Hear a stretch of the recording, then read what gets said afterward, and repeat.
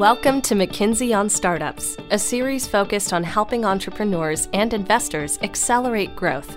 Brought to you by Fuel, the firm's startup practice. Each episode, McKinsey editor Daniel Eisenberg speaks with founders, investors, and industry experts to share the latest perspectives across borders and sectors. Hello and welcome to McKinsey on Startups. I'm Daniel Eisenberg. In our information-driven era, no sector is immune to digital disruption, and this certainly includes the once staid world of insurance. Just as financial services has been forced to grapple with a slew of new potential competitors and partners in the form of fintech players, established insurance giants have seen their business impacted by insurtech upstarts extending innovation throughout sectors like healthcare, retail, and banking. In a recent episode of the McKinsey on Insurance podcast series, an international panel of McKinsey leaders discussed how insurtechs are driving innovation and disruption in the insurance industry. Senior partners Pradeep Patiath and Tanguy Catlin, along with partners Alex Kimura and Simone Kessler, weigh in on rising valuations, examine how insurtechs can learn from established insurance companies, look at both the benefits and challenges of collaborations, and comment on trends impacting insurtechs in various markets globally. We hope you enjoy their conversation in this special guest episode.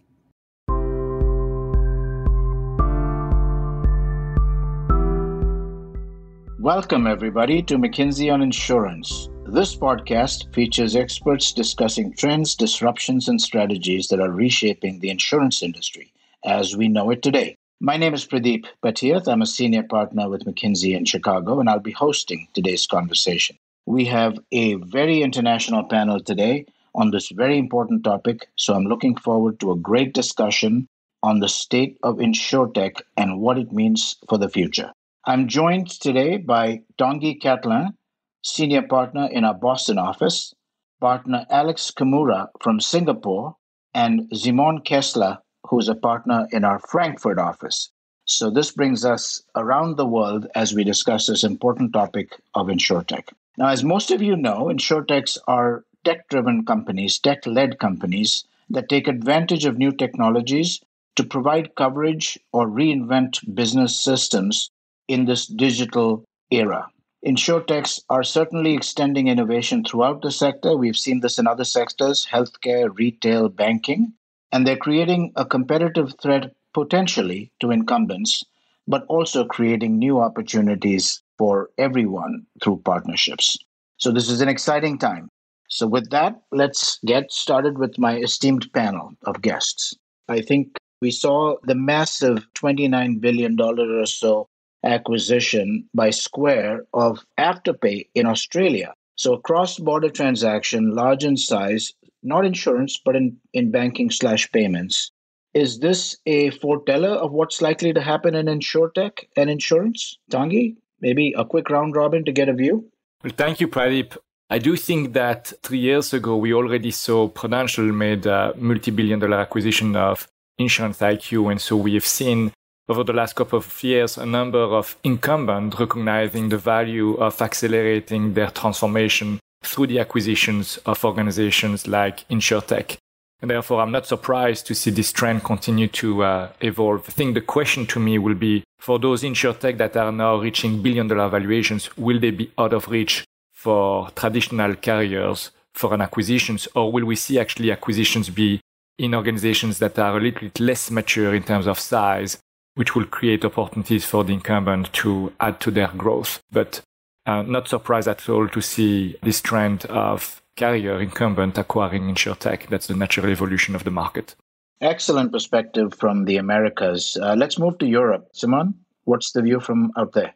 Yes, I think it's very similar in Europe, what we observe. I think we have seen the first larger transactions also by some incumbents investing into larger insurtechs, into digital players along the insurance value chain in the past few years, and I would expect that this continues. At the same time, we also see that many insurtechs are refocusing now towards collaboration and B2B instead of B2C. We saw, I think, 5 years ago that in Europe, many insurtechs focused on attacking the incumbents, and I think this has really changed. So we estimate that about 2/3 of all insurtechs focus now on collaboration instead of attacking. Thank you. And what about Asia? Alex, what's the view from out there on this? Yeah, so just on that transaction, I'm not surprised. I mean, I see a lot of incumbents really learning and partnering, really to mainly as a way to differentiate and access customer segments, market segments that they wouldn't have otherwise, and also really develop new capabilities that they couldn't create otherwise. So that sort of transaction doesn't really surprise me. I guess the valuation is really a function of how people really view customer lifetime value on doing some of these deals. And we haven't seen many of that in Asia yet. And we've seen a lot of the Chinese insurtechs really growing by building out their own capabilities and their own market access. So, there's more to come. Obviously, China's leading the way. We're seeing a lot of activity coming out of Southeast Asia as well as India. So we're expecting more activity in that space.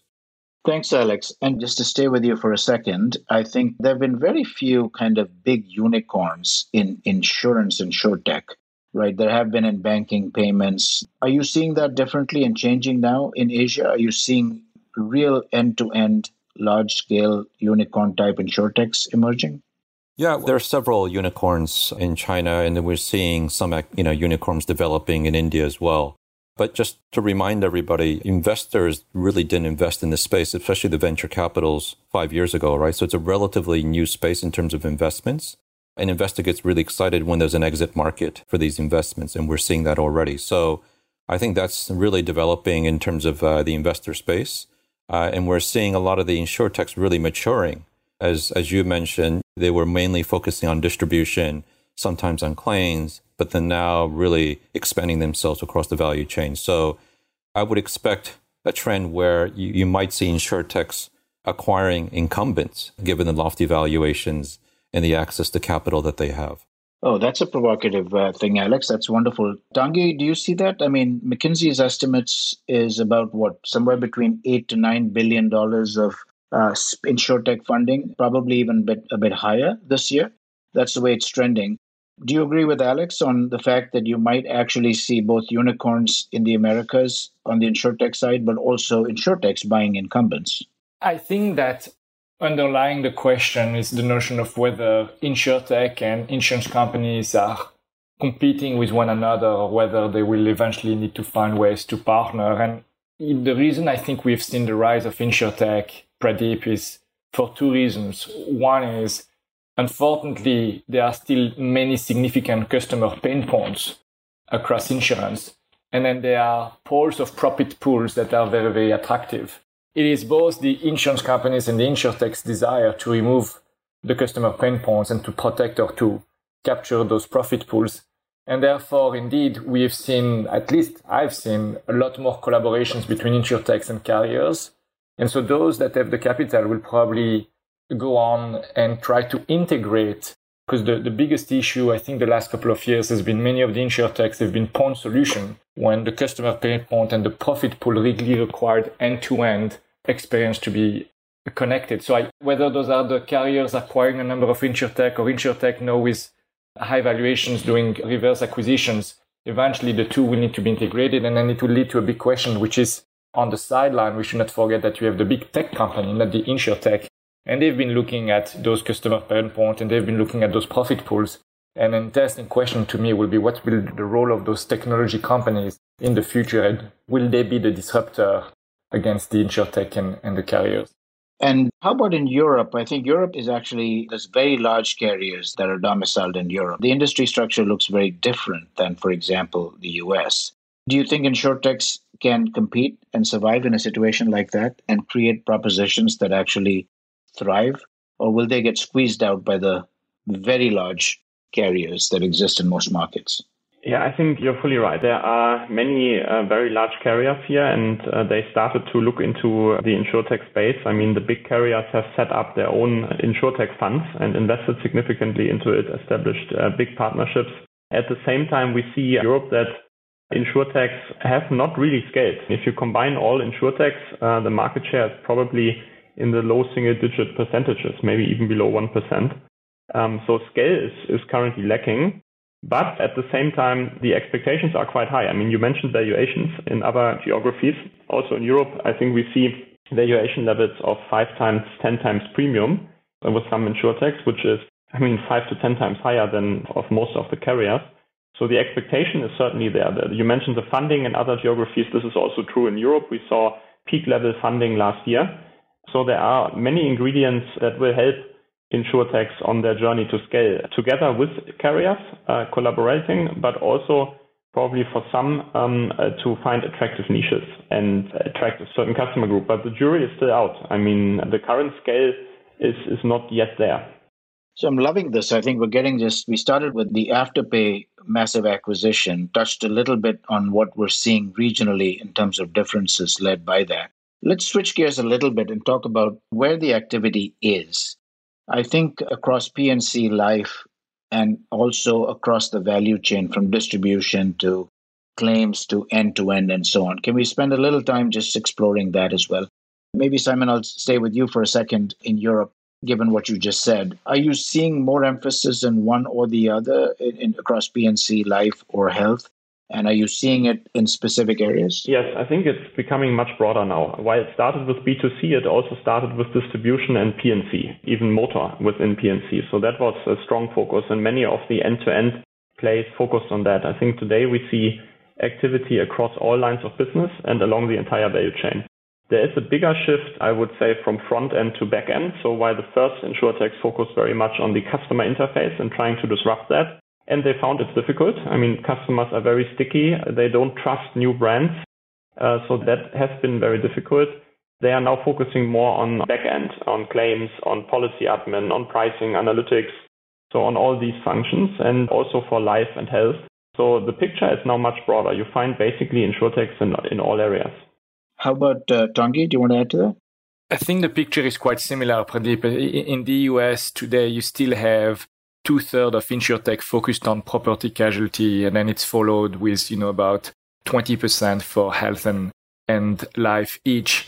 And as Simon mentioned, right, the focus has continued to be a lot on the front end with distribution. I think that the two trends that are worth noting though now is while initially insurtech were solving point solution, start to see insurtech that are insurance companies themselves. They actually are getting massive valuations. So they are trying to own the end-to-end customer acquisition, product underwriting, claims, operations. And that's relatively new, and that requires a level of scale that's quite different. And then second, and we spend less time talking about it, but you have a number of insurtech that are extremely successful who are not trying to be point solution, but they are trying to be system supporting the industry, whether they are claims platforms or whether they are other type of technology platform, analytical platform. And they are gaining enormous traction too. So while the overall picture is slow to move, I think that in practice, you see new types of insurtech emerging with scale at a relatively rapid pace. And it will be interesting to see what it does to the industry over the next 2-3 years. And on that one, Tanguy, do you think regulators are actually also catching up to the fact that the rules might be slightly different? Or are you seeing any reflections on that either helps or hurts insurtechs? In general, I've seen the regulators catching up, yes. And the question then depends on where they are catching up. There continues to be learning curves for regulator around advanced analytics, machine learning, new types of techniques. There are a number of constraints that are around the types of data that one can use, but I don't think that it's specifically around insurtech. It's about insurance in general and how the regulatory framework continues to evolve with the new type of techniques that carriers are using to underwrite risks. But in general, I would have said the regulators are catching up.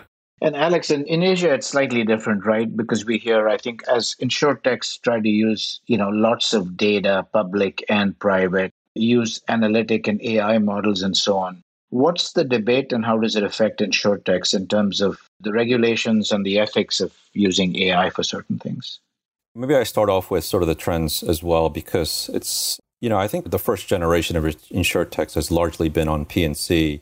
But more broadly, it's really around commoditized products where the cost structure is quite clear. And because it's clear, it's probably easy to disrupt. So I think that's really where the space has been in the first generation. Now we're talking about the second generation where you get more data, you have more, access to third-party data, et cetera. Then it becomes a lot more interesting in terms of disrupting the underwriting and pricing space. And this is where, you get more activity on the life side because it is more complicated on underwriting and onboarding and pricing, especially long tail products. And this is where if those insurtechs get access or the expertise or the capabilities to that, then you'll see a seismic shift on the life side of insurtech. So I think one of the things that we're seeing a lot in Asia, especially Singapore, India, and some other countries, is access to primary data in the form of NRIC, which is the national identity card for many of these countries, which is akin to like a social security card in the US, but it also has all your financial information, all your medical information, et cetera, et cetera. So you can imagine the amount of information that's publicly accessible to these companies and what you can do in terms of product innovation. Again, coming back to onboarding and underwriting and pricing. So I feel that's the second generation, especially in Asia, where the fluidity to disrupt is going to be there. Hey, Alex, can I ask you a question to you? It's interesting. We've talked about insurtech in the context of insurance. There is this new phenomenon around ecosystems, and the ecosystems are actually expanding beyond the insurance industry itself. Do you think, based on what you see in Asia, that actually the third generation is actually going to be integration beyond insurance into, broader end-to-end ecosystems? And will that also happen, to other parts of the world? I think, certainly the US is trailing behind on that front. Yeah, absolutely. I think Asia, in some respect, is leading in the ecosystem space, and it's really driven by China and some of the ecosystem players in Southeast Asia. They're really major, what we call daily active use players, where people come to the platform, use that platform 7, 8, 10 times a day, and insurance plays a big part in the customer journey, right? So I think that is very prevalent. It's a very prized space. I think a lot of insurers are now at the mercy, to some extent, of these platform players because they have the last mile. They have the last mile access to the customer and that touch point on a daily basis, right? So insurance companies have access, not very frequent, maybe 1 year, 10 years, 30 years. So we're talking about a totally new touch point that insurance companies don't have. And they will not be, I would say, orchestrators of the ecosystem. They will be a participant of that ecosystem simply because they don't have the frequent relevant access to the end customer. That's wonderful. And Simon, what's your view on this point that Tanguy asked?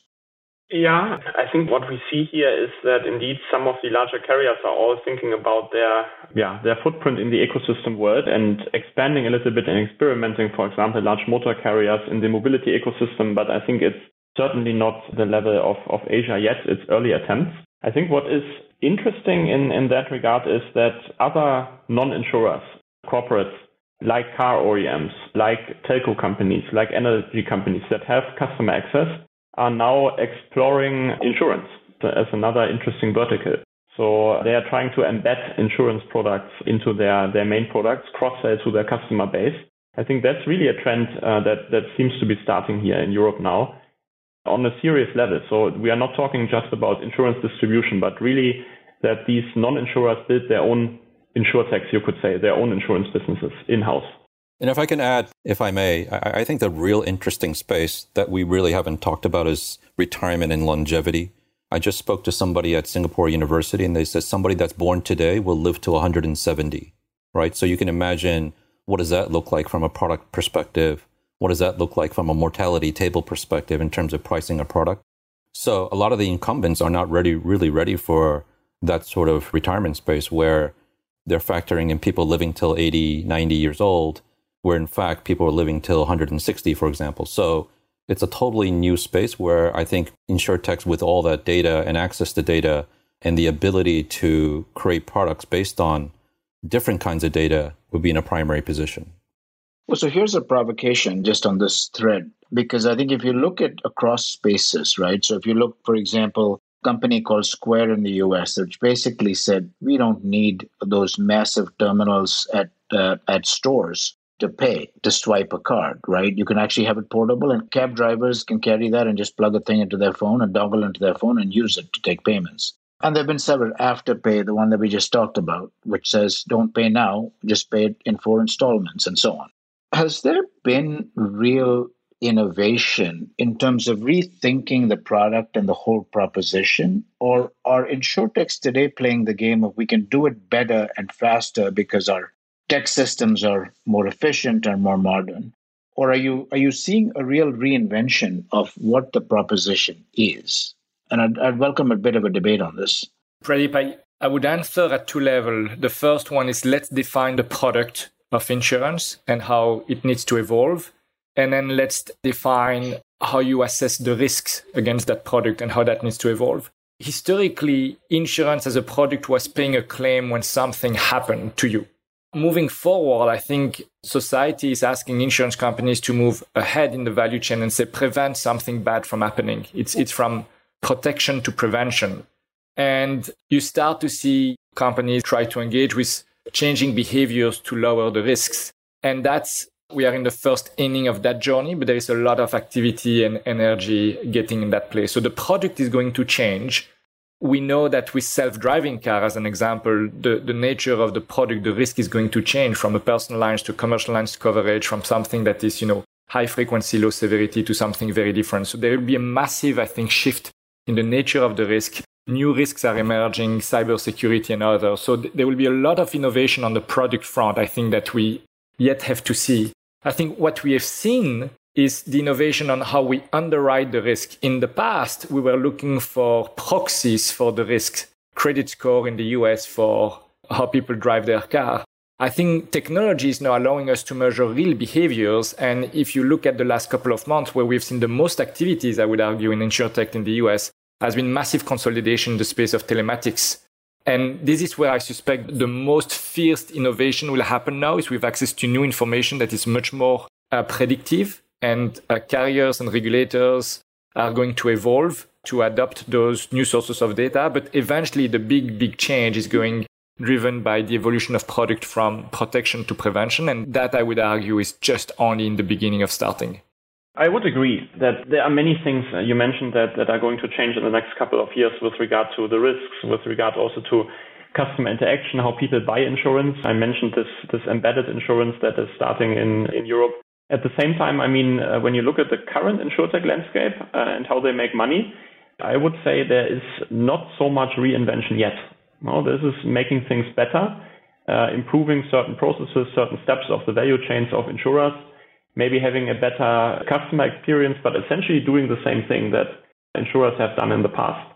So I would say, today, not so much reinvention. Tomorrow, I can see that and also the potential for that. And what about, I think the challenge, Alex, you said child born today, that it struck me, is going to live, he or she will live to well over 100. Are InsurTechs really and you take that and you take things like in our lifetime, quantum computing and real acceleration and AI as this thing matures. Do you see a different world of how, you guys are probably among the world's leading experts on this thing. What do you see? How does this culminate for InsurTechs? Yeah, so I was saying, for InsurTechs, a lot of them are looking at data differently and looking at the onboarding and the customer journey quite differently. Incumbents, really look at products from a risk lens, and they price everything from a risk lens. But when you have a lot of these InsurTechs, they take a very deep customer lens to it. And therefore, the way they build products and the way they price products is going to be quite different over the long-term horizon, right? So, obviously there's behavioral aspects to data. There is health data, all the data that's accumulated that goes into the product that needs to be factored in, especially from a longevity product, right? And a lot of the long-term products are based on, let's say, an actuarial table that was built before World War II, let's say, right? So they're becoming obsolete in terms of how things are priced and how things are looked at in terms of risk, price, and onboarding. So I think all that will change when InsurTechs will redefine how things will be onboarded, how things will be priced, and how things will be resolved in terms of customer pain points. So you think, your sense, just to not put words in your mouth, Julie born today, who's likely to live to well over 100, is more likely to be buying her insurance from what we call, quote unquote, InsurTechs today than perhaps incumbents even. If they do understand that customer well, so back to Simon's point about really trusting the brand and trusting, the whole package, right? I think if that's in place, yes. But again, it's InsurTechs' early days, it's first generation. And again, once they build up their scale and once they build up their credibility, sure, I think that's inevitability that's going to happen. And Simon, do you think back to the European industry structure, will the industry structure allow InsurTechs to get to that point where Julie buys her insurance from an InsurTech? I think we are at a decisive moment here. I think it's not clear yet who will be the winners in this whole space. We see, of course, insurtechs with all their funding, and as said, no disruption or real big reinvention yet. However, the potential and a lot of skill and so on. At the same time, I think there are also other relevant players at the party. The big insurance groups here have also massive firepower. They have big fundings. They invest significantly into innovation. We see also that other players are capturing significant shares of the market. Take, for example, price comparison websites. It's not a new model, but it's a model that is actually the fastest growing channel in Europe at the moment still. They are also investing into technology, improving their processes, adding analytics and so on, and they are gaining a lot of scale in many of the European markets. And then, as said, also big corporations now discovering insurance for them. So tech companies discovering insurance. So I think it's really quite exciting to see now who will scale fast enough to become a winner in this. Because we see also, in digital insurance here, in the past at least, in some markets like motor insurance, it was always winner takes it all. So the ones that were really scaling fast and first are still the market leaders. And I think here it's not clear yet who will win. If I was to be a little provocative, Pradeep, I would say that insurtechs have done well when technology could be a solution to a customer experience issue for a short tail problem. I think the jury is still out as to whether they will be able to compete for long tail risks where the value is less in the experience, but really comes down to effective management of capital, and where a big part of the return is less to do with underwriting, but with other factors. And I'll be interested to see what happened to the challenge Alex has just framed for us and who's going to win that.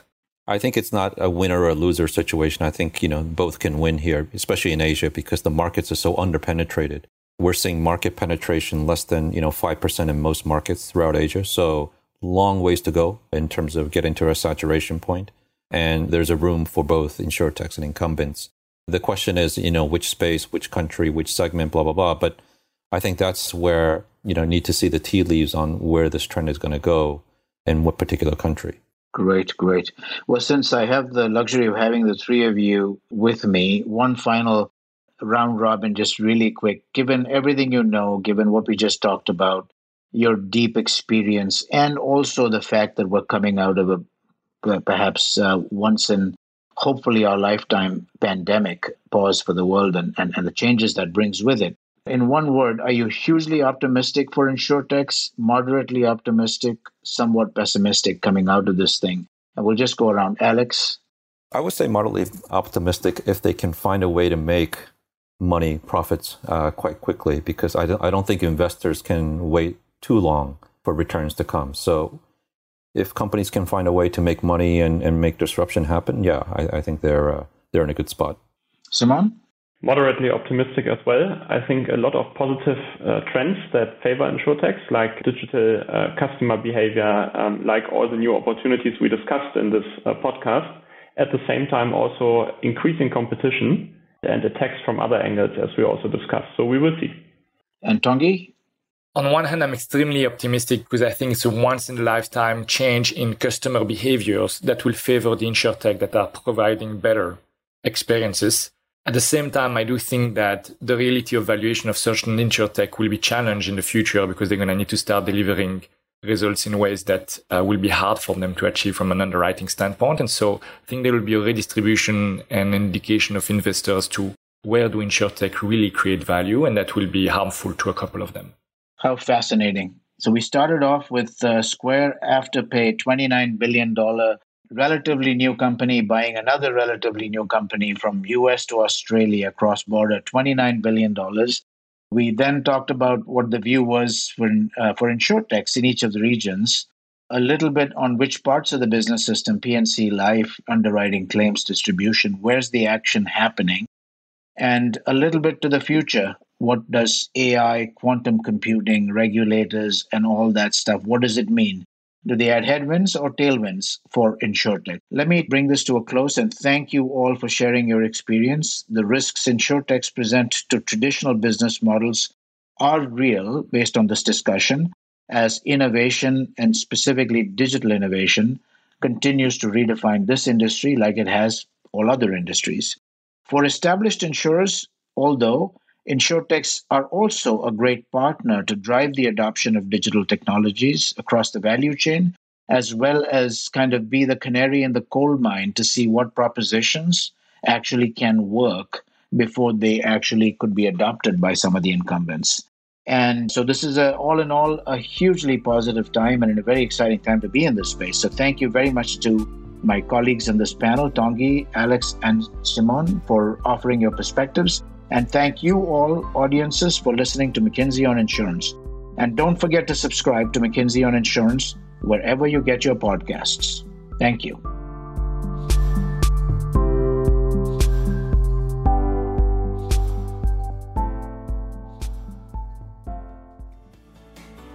This has been McKinsey on Startups, hosted by Daniel Eisenberg.